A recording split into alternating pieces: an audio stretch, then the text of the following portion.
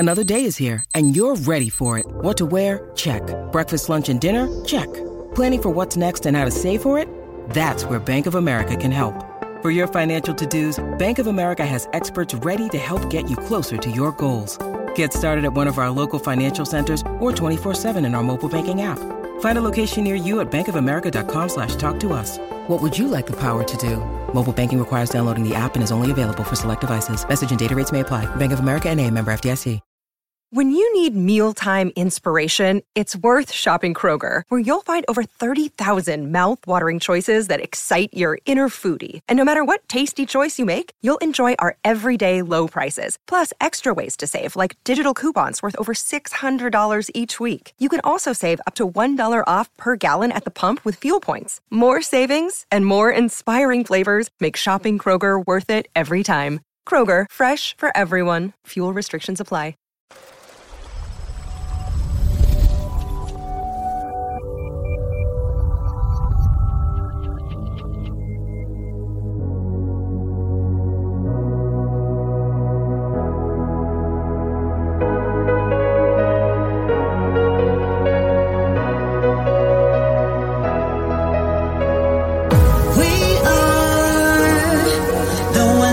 In the beginning, we are the ones of the spoken word.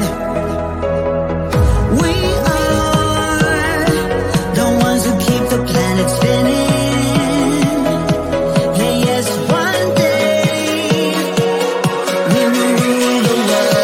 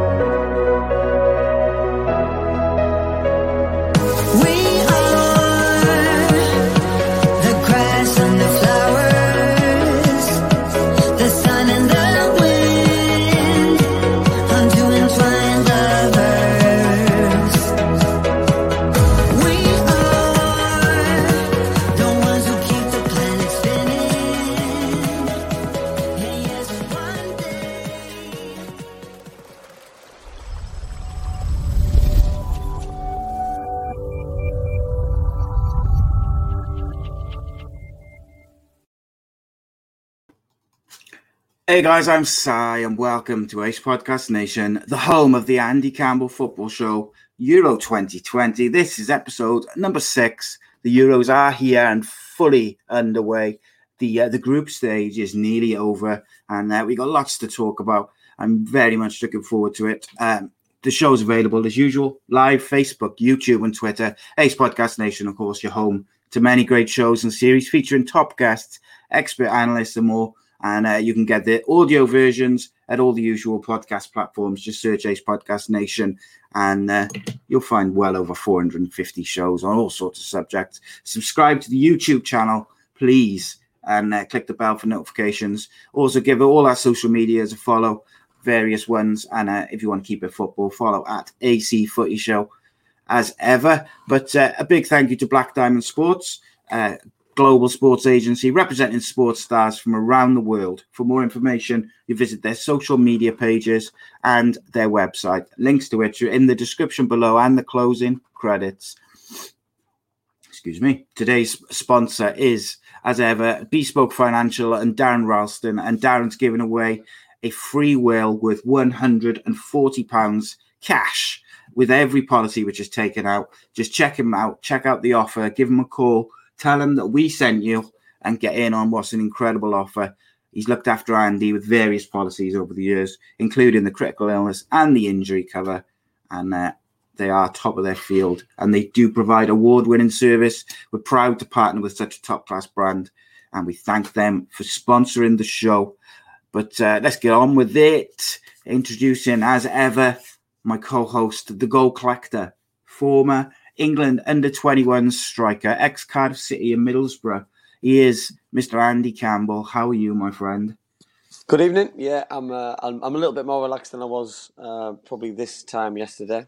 I'll be honest, but it's turned into a cracking tournament with loads more to come. I think there's some amazing games on tonight alone. You know what I mean? So, and then we've got a little bit of a break, which I won't know what to do with myself for a couple of days. But then we hit it with some massive games of football. But yeah, loads to talk about for the last couple of days alone, I think. 100%, mate. Lots and lots to talk about. Rhodri's been delayed. Hopefully he's going to still join us. But that's the plan. We'll see how we go. Welcome to everyone, as usual, all the regulars in the live chat. So before we go on to, we're going to talk England, of course, mate. I want to talk about Scotland because there's a few things that I kind of want to talk about. First and foremost, the first game against the Czech Republic, that's where they've gone out. That's where they've let themselves down. They missed a host of chances. They didn't play very well. They conceded a really sloppy first goal. And obviously the second goal is world class. But they missed a lot of chances. They just weren't at it. And that's cost them because they should have won that game. They even playing badly, they should have won that game. And that's what's cost them in the end. Because as I said before the tournament, mate, I always felt Scotland were capable of pinching a point against England in a one-off game because of it's a derby, etc., etc. But going to Croatia or playing Croatia and having to win was always going to be a tall order. Even though Croatia are an aging team, the two old men of that team are exceptional footballers, as proven last night with Modric and Perisic. Superb. But should I say? Yeah, listen, I think. Probably one gripe I've got is why weren't the performance levels and the tactics the same in all three games? Because if they were, I think they would have comfortably gone through. I think the tactics against England were spot on. I don't know why they didn't use the same tactics yesterday. Because for me, I don't think they have to really go gung-ho. I think they just had to stay into the game as long as possible. I think that they defend as a group, defend as a unit. And I've seen loads of gaps. I didn't see gaps against England. And those gaps got exploited big time by some, like you say, some really good footballers and technically very good footballers. And I think the regret from probably the coaching staff, the managers, and probably the players will be the consistency of the performances and the tactics probably of all three games. Because you take that England game out, they've had a really, really bad tournament. But if you add the England game in, they've still underachieved in my eyes because they should have got out of it. You know what I mean? Because Czech Republic probably the worst team in the group on paper, but they've massively achieved and they've gone through. Croatia, for me, I haven't been very impressed with them at all, but they've got out of it smelling the roses a little bit because of a final performance. You know what I mean? Because it could have gone either way.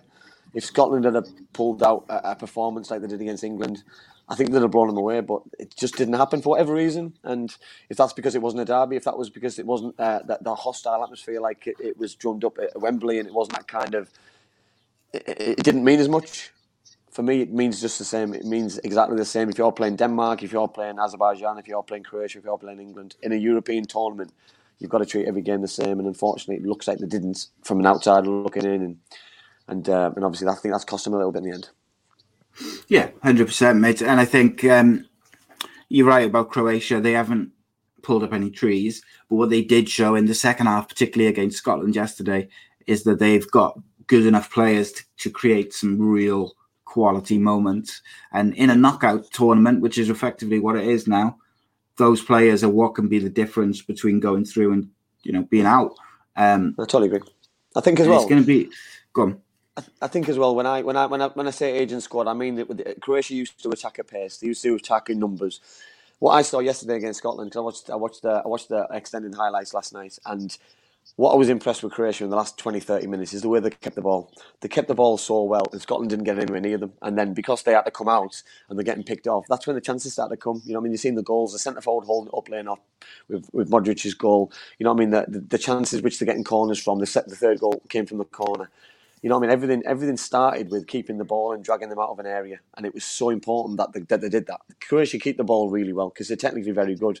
They keep the ball like the Spanish and the Italians, and that's what got them through yesterday. They didn't do that against the English. They didn't really do it against the Czechs, but they've done it when they needed to do it in the important game. So but they've got the big game players, so why shouldn't they do it? Because listen, if Croatia hadn't have turned up in 3 games, there would have been massive inquiry. Do you think my memory's not the best, as you know, but if memory serves me correctly, when England played Croatia in the last World Cup, in the semi-final, was it? They didn't Croatia do something similar that day? They kept the ball exceptionally well, and you know, generally European teams do that very well, and they play possession football very well, and we'll see that tonight with these games. Because that group is they're really hotting up with all 4 teams capable of going through and whatnot. But we'll talk about that in a bit. In terms of Scotland, it's a weird one, isn't it? Like, I would have liked to have gone through, but I also saw a very big change on social media. So, like, before yesterday, I would say probably 80% of my timeline, English media, English people, ex-footballers, whatever it may be, will kind of be out there. Everyone wanted all the home nation teams to get through the group stage. Yeah. But what I saw yesterday was a big change. And even, like I'm sure you won't mind me saying, like even yesterday, you were kind of less behind Scotland than you had been previously as we were watching the games, just purely because the whole COVID thing left a real bitter taste because England ended up with these 2 players not able to play, yet somehow the whole Scotland squad was able to play. It was a real weird thing. And then that is compounded then when you hear that all the big wigs and the sponsors and the executives have got like a big, what's the word? Basically, they don't have to quarantine and they can come over. They've got an exemption. Yeah. There's no exemption to this disease, this illness, this whatever is. You know what I mean? This is not exempt to any person. You know what I mean? Because if it is, then Gilmore should have played. You know what I mean? And he wasn't allowed to play. So if he's not allowed to play, and listen, I'm not wanting. You know what I mean? For me, if the whole squad had to isolate, then they can't play the game. And if they can't play the game, they play it in 10 days' time, and the whole thing's got to go on hold because that's just got to happen. Because for me, those players flew in an airplane together back to Scotland. Those players eat together. Those players get changed together. Those players socialise together out in a hotel. Those players train together. Those players potentially share rooms together. You know what I mean? But so, you know what I mean? For those 2 English players to be reprimanded because they give him a cuddle, I just think it was a bit. Well, I think it was because they spent 25 minutes after the game talking because they had obviously teammates and whatnot, which is what it is. But there's no consistency to it, and like the thing for me is like, well, you've got all these restrictions on your day-to-day life. Like you either need those restrictions because everything's as bad as it is, or you don't. And these people from UEFA and sponsors can come in and they don't have to quarantine. Do you know what I mean? Like they're able to create their own bubble. Well, hang on. That's what all these football teams are supposed to be doing, is creating their own bubbles and being tested every day and et cetera, et cetera. Very frustrating, mate. And it makes it dangerous for me, Si, because it's coming. Mate. But it's coming into the UK because the semi-finals are in the UK. So all the UEFA, but you know why, don't you? FIFA, but everyone's going to come here. So if they're going to come here, it's going to be rife. Yeah, it's because UEFA said if they didn't give them the exemption, they would move the final to the Hungary stadium, which tells you everything you need to know about like UEFA and whatnot. And you know, I don't want to spend too long on this, but I do feel I did see a different in the social media opinion. But I think it's important to also remember that decision wasn't even made by UEFA. It was made by the health board or whatever. So it wasn't the Scotland players' fault. It wasn't Scotland's fault. No one's fault.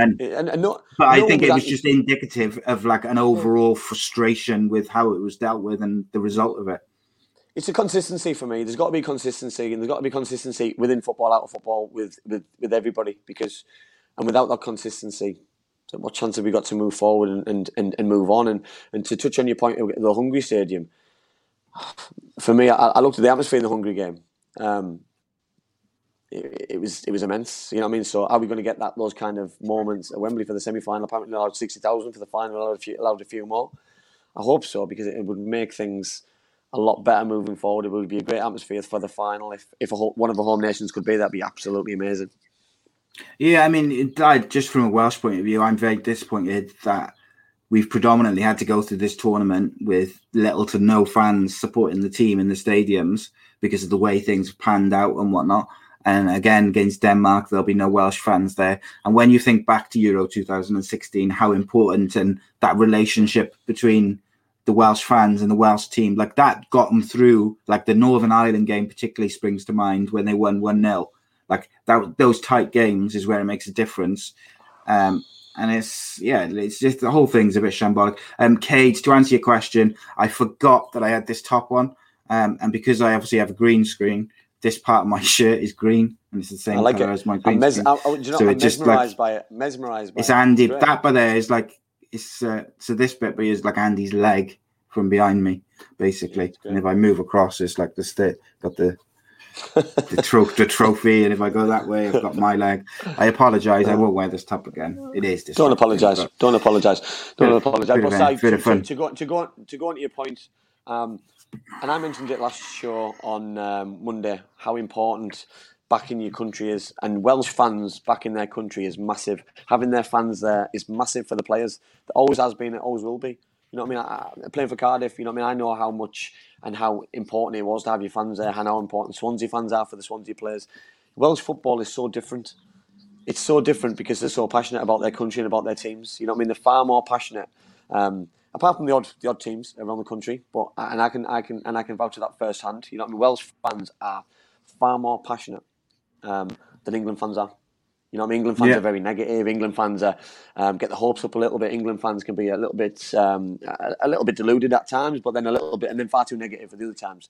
But Welsh fans, they get behind their team every single tournament, and that's something that I adore. I think it's absolutely amazing because it makes it, and I'm gutted because there's going to be no fans there at the weekend. I'm gutted that there hasn't been any because the results and where they've gone. You've seen the celebrations against Italy, against Turkey, and it was, yes, they were amazing, but how amazing would they have been if there was 10, 15, 20,000 there? Because people would have followed. And yeah, Donna just made a great point.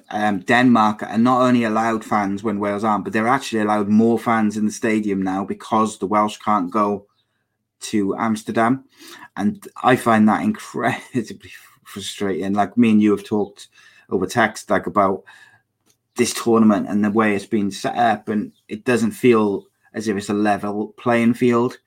And I get that you always have a host country, but by having several host countries, it's really loaded the dice against other teams. If that, do you see what I mean? I totally agree. No, listen, it's favoured heavily towards certain nations and certain countries, and I'm confused why certain countries have got. Well, I can answer that. I can answer that now because I found out today. So the reason why it was initially supposed to be spread across all these different countries around Europe is because it's the anniversary, 50th anniversary, I think, or whatever, some sort of anniversary. I think it's 50th of the Euros. So Michel Platini came up with, in all his wisdom, of having it spread across Europe, which when you can have fans flying in and being there and part of it, that's actually I quite like that idea as a one-off to celebrate the tournament, because it is a special tournament. But the second there was going to be restrictions because of COVID, I believe then it should have been moved to one country, or even you could say to the UK, where you could have Scotland, England, Wales, Northern Ireland. There's enough room around the whole of the UK to facilitate all those teams stay in for the duration of the tournament. And I find it, and I don't know. So a lot of people saying corruption. I just think it's. I'll go one step further. With what you just said, there's a great idea. By the way, I'm all for an idea like that, but I think it should have been thought of a little bit better. So, of course, it should have. Azerbaijan. You know what I mean? Listen, if you're talking about France, France can get to England very easily. You've got planes, you've got ferries, you've got the tunnel. Spain can drive into Portugal. You can go on trains, you can go on planes, whatever. You can go on the car, you can go on the bus. You know what I mean? For me, it's got to be countries where it's easy accessible for supporters. You know what I mean? So you can spread people around. You could have those kind of countries are big enough to have people in different areas and stay in those kind of areas. You know what I mean? With the amount of stadiums they've got, For me, I think it could have been done a little bit better, spread around 2, 3, 4 countries, but easy access to those 3 or 4 countries, and it would have been a lot more fun. There would have been less travelling. It would have been cheaper for supporters, by the way. You know what I mean? Let's be honest, because if you're a Welsh fan and you've gone from Wales to Azerbaijan, and then you've gone to Italy, and now you're going to Amsterdam, that's a lot of expense, by the way. You know what I mean? And a lot of to expect the supporters to go. You know what I mean? It's not fair in my eyes. How much does like long distance traveling affect players in terms of their fatigue and stuff like that? Like, what was the longest trip you ever did for a match? Well, for a game, we went on a trip to Libya, which was a strange one. We went there, but we acclimatized for 2 days before we played, which it was probably only the second day that I did. You know what I mean? So it was nice to have that second day. But if you're having to train and you're having to recover from a game and you're having to do things like that, I think it can be very difficult, because you've got to remember that your legs are fatigued. You know what I mean? You need your blood pumping around your body, and all of a sudden you're getting on an aeroplane. Yes, they'll have all the right leg wear, they'll have the footwear, and they'll have the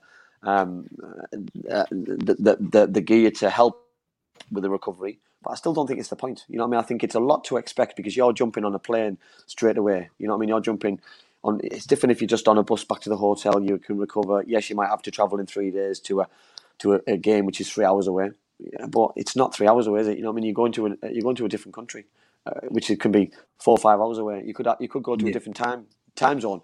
You know what I mean? You go to Russia. You know what I mean? Because Portugal, Belgium, and their group, they've been playing in Russia, so it's difficult. I think it's difficult. So it's a lot to expect, and I think a lot of fans have not taken that into consideration. You know, I mean, England have been quite lucky. People said that it would have been best off England not winning. Yes, they might have got an easier game, but they're staying in England on Tuesday. So for me, if you're going to play for England, you want to play in England. You don't want to play at Wembley, because nobody wants to play at Wembley. Nobody wants to play against their nation and in their home stadium.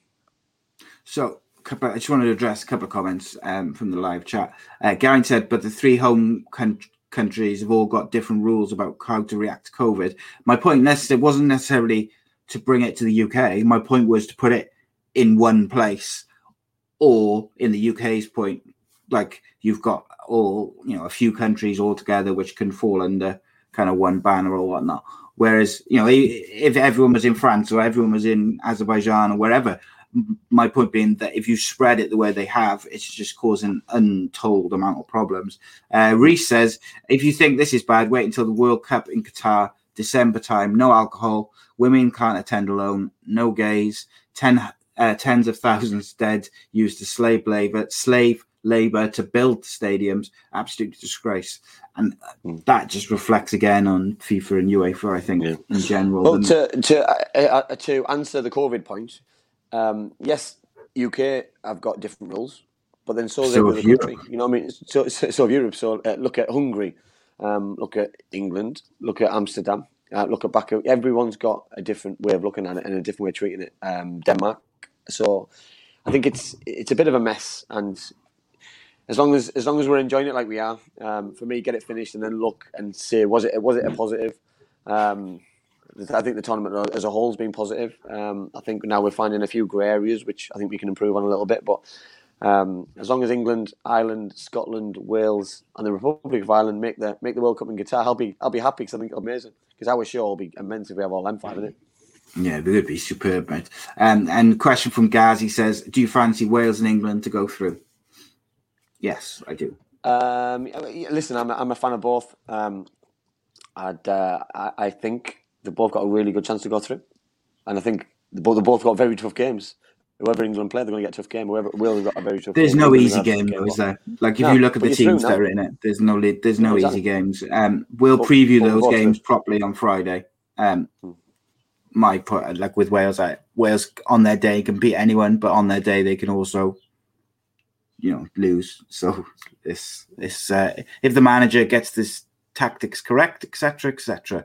But on that and tactics and team selections, England played last night, mate. It was an interesting team selection. Foden was out. You had Saka start, Grealish started, Harry Maguire was back in, who I thought was absolutely immense, by the way. Really showed what England have missed with him. But equally, I asked you a question, didn't I, before when the team selection came out, and I said, do you think England managers historically, not any one particular manager, are almost kneecapped by this? They're very kind of careful in their selections. You don't see a lot of risks. And I just feel like that's because I don't know whether it's because they fear that if they have a bad World Cup or a bad Euros, they get scrutinized and they'll get sacked and the media hype starts. But I do feel like when you've got the players available to you that England have and you have, that, like, to me, I want Foden and Grealish to be playing in midfield either side of Jordan Henderson or I've forgotten his name, the dude who had the superb game the other day, Phillips. Like the majority of teams which England come up against in this tournament, I believe they don't need two holding midfielders, so they could play one with Grealish and Foden either side, and then play two wide players either side of Harry Kane. However, if you come up against the Belgiums, the Frances, etc., then I can understand the need for the two holders. But as a football fan, I want to see Phil Foden and Jack Grealish play together. I want to see if they can combine and create magic. Do you know what I mean? And I just feel like sometimes England are too careful in their selections. Well, listen, I think too much is scrutinised, and team selection. I don't think we back our manager very well. I think people are very quick to look at his team selection and jump on his throat straight away. Phil Foden was on a yellow card, so I'm surprised he wasn't sub because we might have needed him under control, and we might have needed him during the game. So to not have him in the squad is the manager's decision. I thought he was very brave in putting Saka in, but his decision and his braveness paid off because I thought the young lad was absolutely phenomenal. I thought when he got on the ball, he was brave. When he got on the ball, he was a threat. I was very impressed. I thought Jack did okay in spells. I thought he showed enough, didn't he? He showed enough. He's the most foul player in the world, I think, because every time he gets the ball, he's targeted, he gets brought down. But his quality for the goal was immense. I've been very critical of Harry Kane. I thought Harry Kane last night was outstanding. He didn't get his goal. He should have got his goal, and he'd be very disappointed he didn't get his goal. But I'm all about effort. I'm all about enthusiasm. I'm all about putting the team first. And last night Harry Kane put his country first and really put a shift in. And I'm so glad that Gareth stuck by him now, because yes, I probably didn't want him to play and didn't think he deserved to play, but he got a performance out and got a tune out of him last night, and now he deserves to. He deserves to play. And if Harry Kane doesn't score in this Euros, I'll be very surprised, which is a good thing for England, because he's going to be a wounded animal going into the last 16. We spoke yesterday via text during the game, and Harry Maguire. Listen, I know you're a huge fan and you've seen him more than I've seen him, but he when he comes out with the ball, he makes things happen. And people have a go at Harry because he's not technically very good, because he's a John Terry's type centre half who can head it, he can kick it, he can defend a proper box. But he can come out with the ball. His passing, his range of passing, his pass to Harry Kane was out of this world to send him through. And it was the weight of his pass, it was the angle of his pass. But he did it the second half. And I'm talking about a player now who's missed a lot of games through injury. So he should have probably been a little bit more, I'm staying back here. I don't need. I just need to get through this game. He didn't just course through the game. He got through the game at the levels he's used to getting through at United. He used to doing it. He pushed himself to his limit. The manager got a full 90 out of him. Jordan Henderson came on. I thought he was outstanding as well. And I said all along at the start that if England won the first two games, you're going to get 90 minutes out of Harry. You're going to get some minutes out of Jordan Henderson. So I think the plan all along was for that game, as long as you're through. And I think he's got quite lucky with how the game went. But I thought Jordan Pickford as well. Yeah, listen, he's in the top three of the goalkeeper of the tournament so far. He's been absolutely amazing. He's handling, he's kicking, his saves. He's had 3 clean sheets on the belt. You know what I mean? He's got to be up there with the Italy goalkeepers and other goalkeepers, because he's an amazing tournament. Yeah, I think Jordan Pickford looks a much better goalkeeper for England than he does for Everton. I don't know why. Yeah. He just does. He looks. His decision making is so much better. His footwork is better. His positioning, everything which I look at as a goal, like, because my boy's a goalie, so I'm so used to looking at like technical aspects of goalkeepers, which maybe like other people don't look at. But like I look at it and I watch him, and because he's been a liability for Everton in the last 18 months, a lot. Is it a confidence thing, Si? Because I'll throw back here, obviously, your experience with goalkeepers. Is it a confidence thing that he looks ahead of him and sees a back four who he believes in? And I'm not being disrespectful to Everton here, but maybe he's looking at a back four who he knows they're going to make a mistake, so he's going to be busy. He's probably been more busy now in the England side than I want him to be busy, but he hasn't done anything. Busy. Like when I say he hasn't done anything, he hasn't been tested yet, has he? Oh, he made a decent save yesterday. He made a decent save against Scotland, but not as busy as he is for Everton. I see him make a mistake for Everton because he's having that many shots against him. He makes a mistake, which is... The thing is, when you're busier, you've got more opportunity to make a mistake, haven't you? When you've got more shots. Well, I'd like to throw some in back at you. Harry Maguire gets so much stick from outside of United fans. If he still played for Leicester City, or if he played for, I don't know, pick a team, not Man United, would people give him more credit? But because he plays for Man United, people automatically are kind of negative about him. Because to me, like, not many. I can't even think of one. I'm sure if I thought of it with a bit of time, I could think of a couple. But not many defenders around Europe bring the ball out and use it as well as he does, in the way that he does. And I don't mean just being able to pass from the back. I mean bringing it into the midfield, which opens up everything else for the rest of your team, for the midfielders, for the wide players, for the strikers to make runs. And that's what, I kind of get interested in that because I don't really understand it. Oh, listen, I think it's and for me, it's a match made in heaven with him playing like that alongside John Stones, because both of them can play out from the back and both of them can get the fullbacks forward, which then pushes your wide men on, which pushes your midfield on, which pushes Harry Kane on. I saw a difference in Harry Kane yesterday because he's getting balls from the defenders and he's been able to get hold of them because the balls are quality. And I'm not having a go at Tyrone Mings because Tyrone Mings for me has been outstanding during this tournament. I felt sorry that he didn't start because I think he probably deserved to start his continuation. But now Harry's came in, kept a clean sheet. He didn't make any mistakes. He looks fit. His ankle looks absolutely fine. The way that he played, more importantly, was immense. On and off the ball, his defending, is playing with the ball. I'm amazed that someone can put a performance in of that high quality after missing so much time on the pitch with an injury. It just shows the testament, the attitude, the ability of the player, and it's disrespectful by people to question that after seeing what he's just done.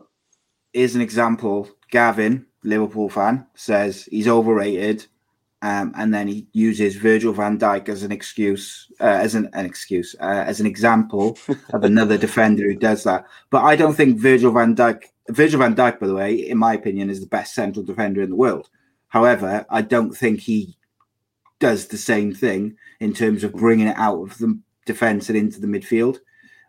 If I had to pick between the two and who I wanted in my team, I'd probably go with Van Dijk, just because I think he's the better, probably just about the better defender. I don't think there's a great deal in it. I thought John Stones looked better with Harry Maguire in next to him rather than Tyrone Mings. And that's not Tyrone Mings' fault. It's just I think he felt more secure. I agree.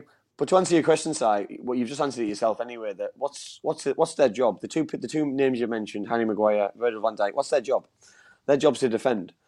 So Van Dijk's a better defender because he's got pace, he's got strength, he's got power, which helps as a defender. You know what I mean? If you're playing out from the back, I don't see Liverpool doing it. I see Liverpool playing out from the wide. I see Robertson. I see Trent. I see them playing up from the midfield and further forward. I think Man United have always had it. You look at Rio. You know, Rio used to do it. Rio used to come out, used to play balls up to Rooney, used to play balls up to Giggs, he used to play balls up to Beckham, to all over, to Scholes, to everybody, to Van Nistelrooy. Man United have always had that kind of player. So it's difficult to compare two players who aren't similar. Yeah. Because they're playing the similar position, you can compare them as a defender.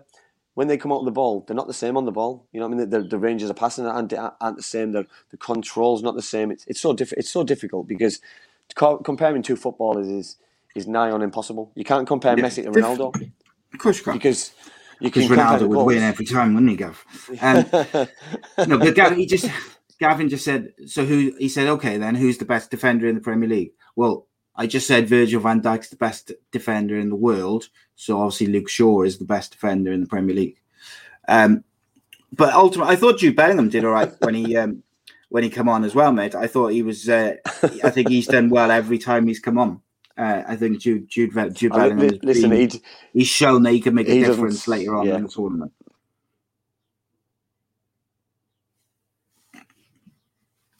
You're going to come back. 35 minutes in, and he's frozen for the first time. Ask some questions then, guys. But on Friday we'll be previewing all the knockout games. 100%. Obviously, Wales play the weekend, but we'll be previewing all those games. We'll be joined by David Giles, and we'll be also obviously talking about tonight's games as well. But just while we wait for Andy to re-emerge, what I would like you guys to do is send me your predictions for the games tonight. So we've got the group of death will be decided this evening. So put your predictions in the chat. Who's going through? What do you think the scores are going to be going? And Gav has actually just brought me to my next point there. He says, how is Jadon Sancho not playing? And that was a puzzling one to me because I felt like last night's game was the perfect game to bring him in. And you could tell the people what I said to you. I think the reason is, but it's a weird one, isn't it? Listen, before the game, I was starting to think. You look at pecking orders for me, and I think Sancho was your next in line. If Foden wasn't going to play and Mount wasn't going to play, for me, there was probably Sancho was your next bet, and then after that, I'd probably say Saka. But then you're judging now on current performances. You know what I mean? And Saka did everything what the manager expected him to do. I feel probably more sorry for Sancho that he didn't get an opportunity because that game could have been tailor made for him. He could have ripped the full back up. He could have set England going. He could have scored a goal himself. He could have enlightened his tournament and his Euro and pushed himself towards that move. But I believe there's something missing, and I believe we're never going to get to the bottom of it. But I believe that the manager's seeing something or not seeing something because of what's going on behind closed doors. There's a move imminent. You know what I mean? For me, I would have loved all business to be concluded before the Euros so players can just get on and play. And that would have taken so much pressure away from everybody. And I'm not just talking about English players, by the way. But there's a couple of high-profile moves happening. And if they don't happen, it'll be a disaster for the players, for the clubs, for the country as well. You know what I mean? But Depay, you've got other players. I just think it's wrong. It's wrong timing to put this kind of pressure on young players and young shoulders. And you know what I mean? Harry Kane said he wanted it done, didn't he? For a reason. Yeah. Like he said he wanted his future sorted for a reason. Yeah. Jadon Sancho has already been through all this last year with nearly signing for United. He obviously wants to go there. They obviously want him. And it's kind of like, get it done or leave it until after the Euros. But don't keep dragging it out and booking medicals and whatever else, because I don't think that's fair to the player. I don't think that's fair to the England management team and his teammates, and I don't think that's fair. And there's no fault of Jadon Sancho, by the way. I'm talking the people who are negotiating the deals. They should. I know it's got to go on, but there's got to be a way to, like, I don't know, maybe stop transfers before the tournament, or it's difficult because the windows. For me, if clubs are all for it and national managers are all for it, they just change the transfer window for big signings, for Premier League signings and things, and for people who are involved in the Euros, that their deadline for leaving and signing for clubs is this date, and it's got to be concluded by this date. So if you're out of contract, because if you're an out of contract player, would you risk playing in the Euros and not having a club and getting injured and then being unemployed next season? Or would you want your future resolved before the tournament so you can go there relaxed, knowing you've got a 3-year, 2-year contract, 1-year contract at a new club, and you can plan ahead? Because are you going into a game thinking, I can't get injured? You're thinking, I need to perform because I want a better contract, I want a better club. You shouldn't be putting that kind of pressure on yourself, because as you've seen with Harry Kane, it doesn't work, and you put too much pressure on yourself. When you see it with other players, Jadon Sancho, there's a reason why he's not playing, and I believe that can be the only reason, because as a footballer, his ability is undoubtable. Spot on, mate. 100%. So just before we preview the games tonight, we had a couple of questions which I just wanted to quickly get to. Where's it gone? Dowie, he apologised and he said, I'm sorry. I know it's the Euros, but I wanted your thoughts on Cardiff City's transfer business. So I'll let you quickly have your say on that, mate, seeing as he asked so nicely. Well, obviously, Mehmet came on the show, and Mehmet said that he's signed 2 of the transfers off. We've had one of them. No, I think they've signed 2 now as well. I think they signed someone else. Yeah, it was a young guy. Yeah, we got a young lad. We got a young lad who got released by Arsenal. Listen, next season's always going to be different to previous seasons. We've lost players because of finance. By the way, Robert Glatzel has left for $5.5 million. That's positive. That's positive news in terms of getting money at the club. Are they going to be able to utilise that money? Right, good signing for him. I think he's probably just needed to go back to Germany. I'll be honest, and needed a fresh start. He hasn't played enough football. He's been on loan.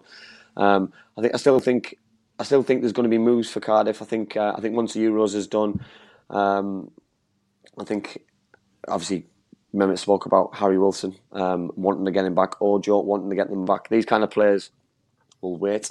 They'll go back to pre-season with their clubs. They'll probably give it a week to see who they're training with, to see what levels they're playing at, and who are they playing in the right team that they think they're going at, and then they'll go and have a season alone again, because these players need to play and have a platform to play. You've got to play football at their age. Harry Wilson would never have got in the Wales squad being at Liverpool this season, because he wouldn't have played enough games to get himself in. You know what I mean? So. Yeah. 100%. So I misread it because obviously I'm trying to read it and talk. But Glatzel cost us $5.5 million. He was sold for $450,000, which, as usual, business. Cardiff buy players for bucks and sell them for nothing. So we've signed Matt McGuinness, haven't we? But also they're about to announce the signing of England youth goalkeeper Rohan Luthara from Crystal Palace, apparently. Yeah, but Mark comes highly recommended. I think he had a loan spell at Ipswich Town. Indeed. You know what I mean? So he's been in League One. He's played for a big football club. Ipswich Town used to be in the Premier League, so he's played at a big club. He needs to go and push his career on. And you know what I mean? For me, if that's the kind of players that Mick wants to work with and push on and help progress their career, then you know what I mean. The club's still got the nucleus of the squad. The club's still got a good squad. And for me. And I know people always will back the club. You know what I mean? The club always backs them regardless of who's on the pitch. And I just think I'd like a couple more signings to help and push the players over the line. They've signed Ryan Winty as well from Crewe. Sorry, mate, I'm catching up on him. That's all right. Take the pressure off. Take the pressure off Kiefer Moore. I'd like another centre forward bringing in. Yeah, maybe someone different though, not a similar player. I don't want like for like. Yeah, I think they need someone quick. You know what I mean? I want someone to play with him if they ever need to. I know they've got Watters and they've got other players, but I know Harris has signed a new deal. I just like fresh faces. Competition for places is healthy. It's healthy for players, healthy for clubs. It's great for fans. And when fans are allowed back in stadiums next season, fingers crossed, we can all have a party. I will not be happy until the transfer window is closed and Kiefer Moore is still signed to Cardiff City, because someone made a good point, I don't know who it was, who said if we're willing to take a $5 million loss on Glatzel, that probably means that Cardiff are looking to bring in some money to sign players, which makes me wonder if someone comes in with a £10 million bid for Kiefer Moore, will we accept it? Which is worrying, because it is. As I said at the time, I think James Collins is a great signing as backup to Kiefer Moore, to take the pressure off him, to rotate. If he was the replacement for Kiefer Moore, I think that's a bit of a downgrade. And not in disrespectful way to James Collins. I mean that purely in how good Kiefer Moore has been with his all-round foot. Like, he surprised me, mate. You know what I said when he signed, and I'm not, I don't try and pretend that I said something different. When he signed, I didn't think he was needed. But he was superb. His touch impressed me. I was surprised at how good he was with the football on the floor. So be interested. I've never seen a player work so hard. I've never seen a player who can lead the line and play up front on his own like that. And I mean he doesn't need anyone else near him. And that's probably the dangerous thing. And that's probably the thing what makes him excitable. And available to other clubs, which is a dangerous thing. And if he's doing it on the world stage as well, then the whole world is looking at him, not just the Premier League teams, which is pretty dangerous. Yeah, spot on. Right, not a championship show, so no. I was talking Wales. Yeah, we were talking Kiefer Moore, who's obviously a Wales star. Right, let's preview and predict Germany-Hungary, mate. How do you see that game going? Obviously, I didn't know where the game was getting played, because obviously Hungary had played both games at home. Germany had played both games at home. So it's only fair that game's played in a neutral ground in Germany. It just doesn't make sense. If it was in Hungary, I think Hungary would have a great chance with all those supporters there, because those supporters made the difference against France. They made the difference against Portugal, even though they got beat heavily in the end. I can't see Germany slipping this. Now, after getting ahead against Portugal and giving themselves an opportunity to progress, they need a point, but I think they'll get all three. So, for me, Germany, I believe, will do that, because I believe that France was that was a really tough game for them. They weren't quite firing and they weren't quite at it. Since then, they've been typical German team in tournaments, professional, composed, calm. They played some good football as well. And I was genuinely impressed against Portugal. I thought they played some lovely stuff. But I was extremely impressed with Hungary against France. I thought defensively they looked really solid, and I thought going forward they looked dangerous. They had a few players who could cause some problems. So if Germany are not at it, which I didn't think they were against France, as good as France were, I thought Germany were not at it. Hungary, they've got to win one game of football, basically, or even a draw might be enough. But no, a draw won't be well because they lost. No, not for Hungary, no. Yeah, they need a win. And when a team needs a win, you just never know. But I think it'll be 3-2 to Germany. I do think Hungary are going to give them a bit of a scare, but I think they'll have too much. And then we've got Portugal-France, mate, as well. No, this could be the final. This is how big this game is. This is a huge game of football.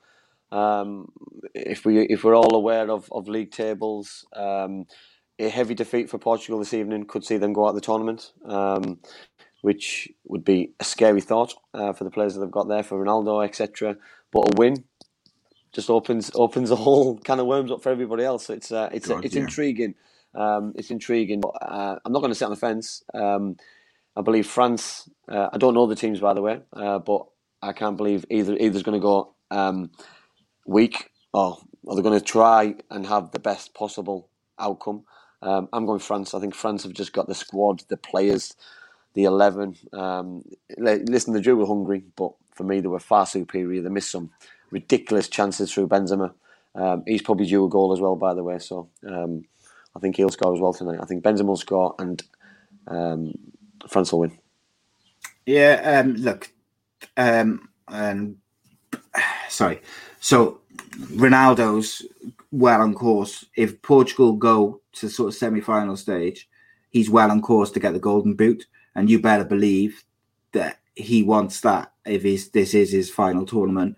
I said to you about an hour or so ago that I'd heard on the radio and I'd heard around the grapevine that Portugal were going to drop Bruno Fernandes or Bernardo Silva. Bruno Fernandes was looking like the one who they were going to drop, and they were going to go super defensive. They have dropped Bruno Fernandes, but they've gone with Danilo, João Moutinho in midfield, which is obviously defensive. But then they've also got Renato Sanchez, which is not defensive. So they haven't gone there. So in Portugal and social media, Portuguese media, they were all basically joking that it was going to be sort of 10 defenders and then Ronaldo up front, because they were just going to try and play for a draw. But they haven't gone with that. They got Jota, Bernardo Silva alongside Ronaldo. But Portugal's one weakness for me is central defence. Never rated Pepe. I think he's a liability both with the football and also with his temperament. I could see France pulling out quite a comfortable victory today, maybe 2-0. But it's going to be very interesting. And that's kind of wrapping us up towards it. So if you've got any questions, get them in now. Gaz did ask a question, which we can't really discuss at the moment. But he says, what was the meeting that you were talking about Monday, Si? So hopefully we'll have some news on that later this week. It's nothing which is going to change anything, but it will hopefully improve some things. But for us, we'll see how things pan out. But I think that's about all I can say, Andy. Let's change the subject before I say something I shouldn't. Yeah, no, definitely. Listen, I think tonight is a fitting way to finish the group stages. I think it's a phenomenal couple of games of football. I think it's going to be 2 screens on, trying to watch both games. It's going to be exciting. I think obviously with England finding their opponents for the next round makes it even more exciting for me, because it could be a disaster, or it could be a little bit easier. You know what I mean? I think if I was an England fan and I'm playing at home at Wembley against somebody, right now I don't want to play France. You know what I mean? So I don't want to play them. They're probably the one I don't want to play. All the other two. So who do England get? England get the team which finishes second in this group, do they? Yes, they do. Yeah. So by right. Fingers crossed for Hungary, then, mate. Is it? But. Yeah, that can happen though. Hungary can finish second, can't they? Yeah, if Hungary beat Germany, they go on to 4 points, and France beat Portugal. Yeah. So, mate, I could see the Portugal-France game being like, but that's literally like 6 or something. Yeah, if that's a draw, then I could see loads of goals in that one, mate. Then Portugal will play England, which Ronaldo will probably enjoy. And a few other players will probably enjoy as well, because that's probably all set up for that kind of game because of the players that are involved. But let's see. Listen, whoever it's going to be, it's going to be an amazing outcome. But for me, football's the winner, and football's the winner because of the players that are on show tonight. Because on both games live, you're going to get some world class footballers, and hopefully loads of goals. Indeed, mate. Just very quickly. Will said earlier, George Ratcliffe is a youth team goalkeeper for Cardiff City. He's a future star. And do you really want to block his path by signing Rohan Luthara from Palace, who's also tipped to be a youth prospect? What do you say about that, mate, to finish us off?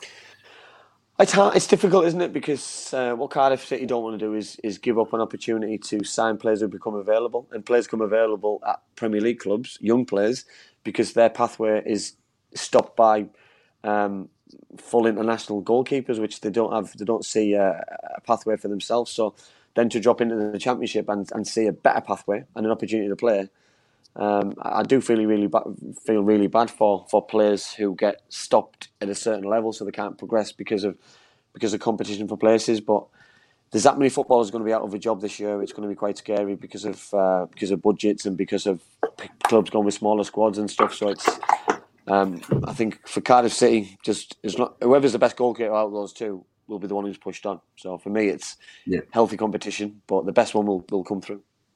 Spot on, mate. Guys, thanks to everyone who's joined us, downloaded and everything, watched and everything afterwards. Really appreciate it. Please do subscribe and follow and all that good stuff. Most of all, spread the word. Apologies on the Rhodri front. Unfortunately, he was held up, but he should be back next Wednesday with us. Gilo will be with us on Friday. And join us 7 o'clock Friday to take a deep dive into the knockout stages of the Euros. Until then, we bid you farewell. And enjoy the football this evening as the group of death comes to a head.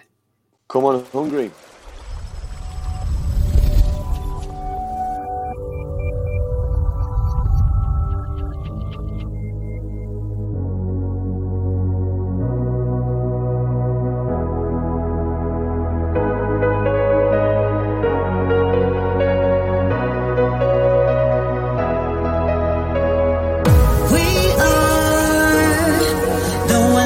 A new beginning. We are the ones of the spoken word. We are the ones who keep the planet spinning. Yeah, yes, one day we will rule the world.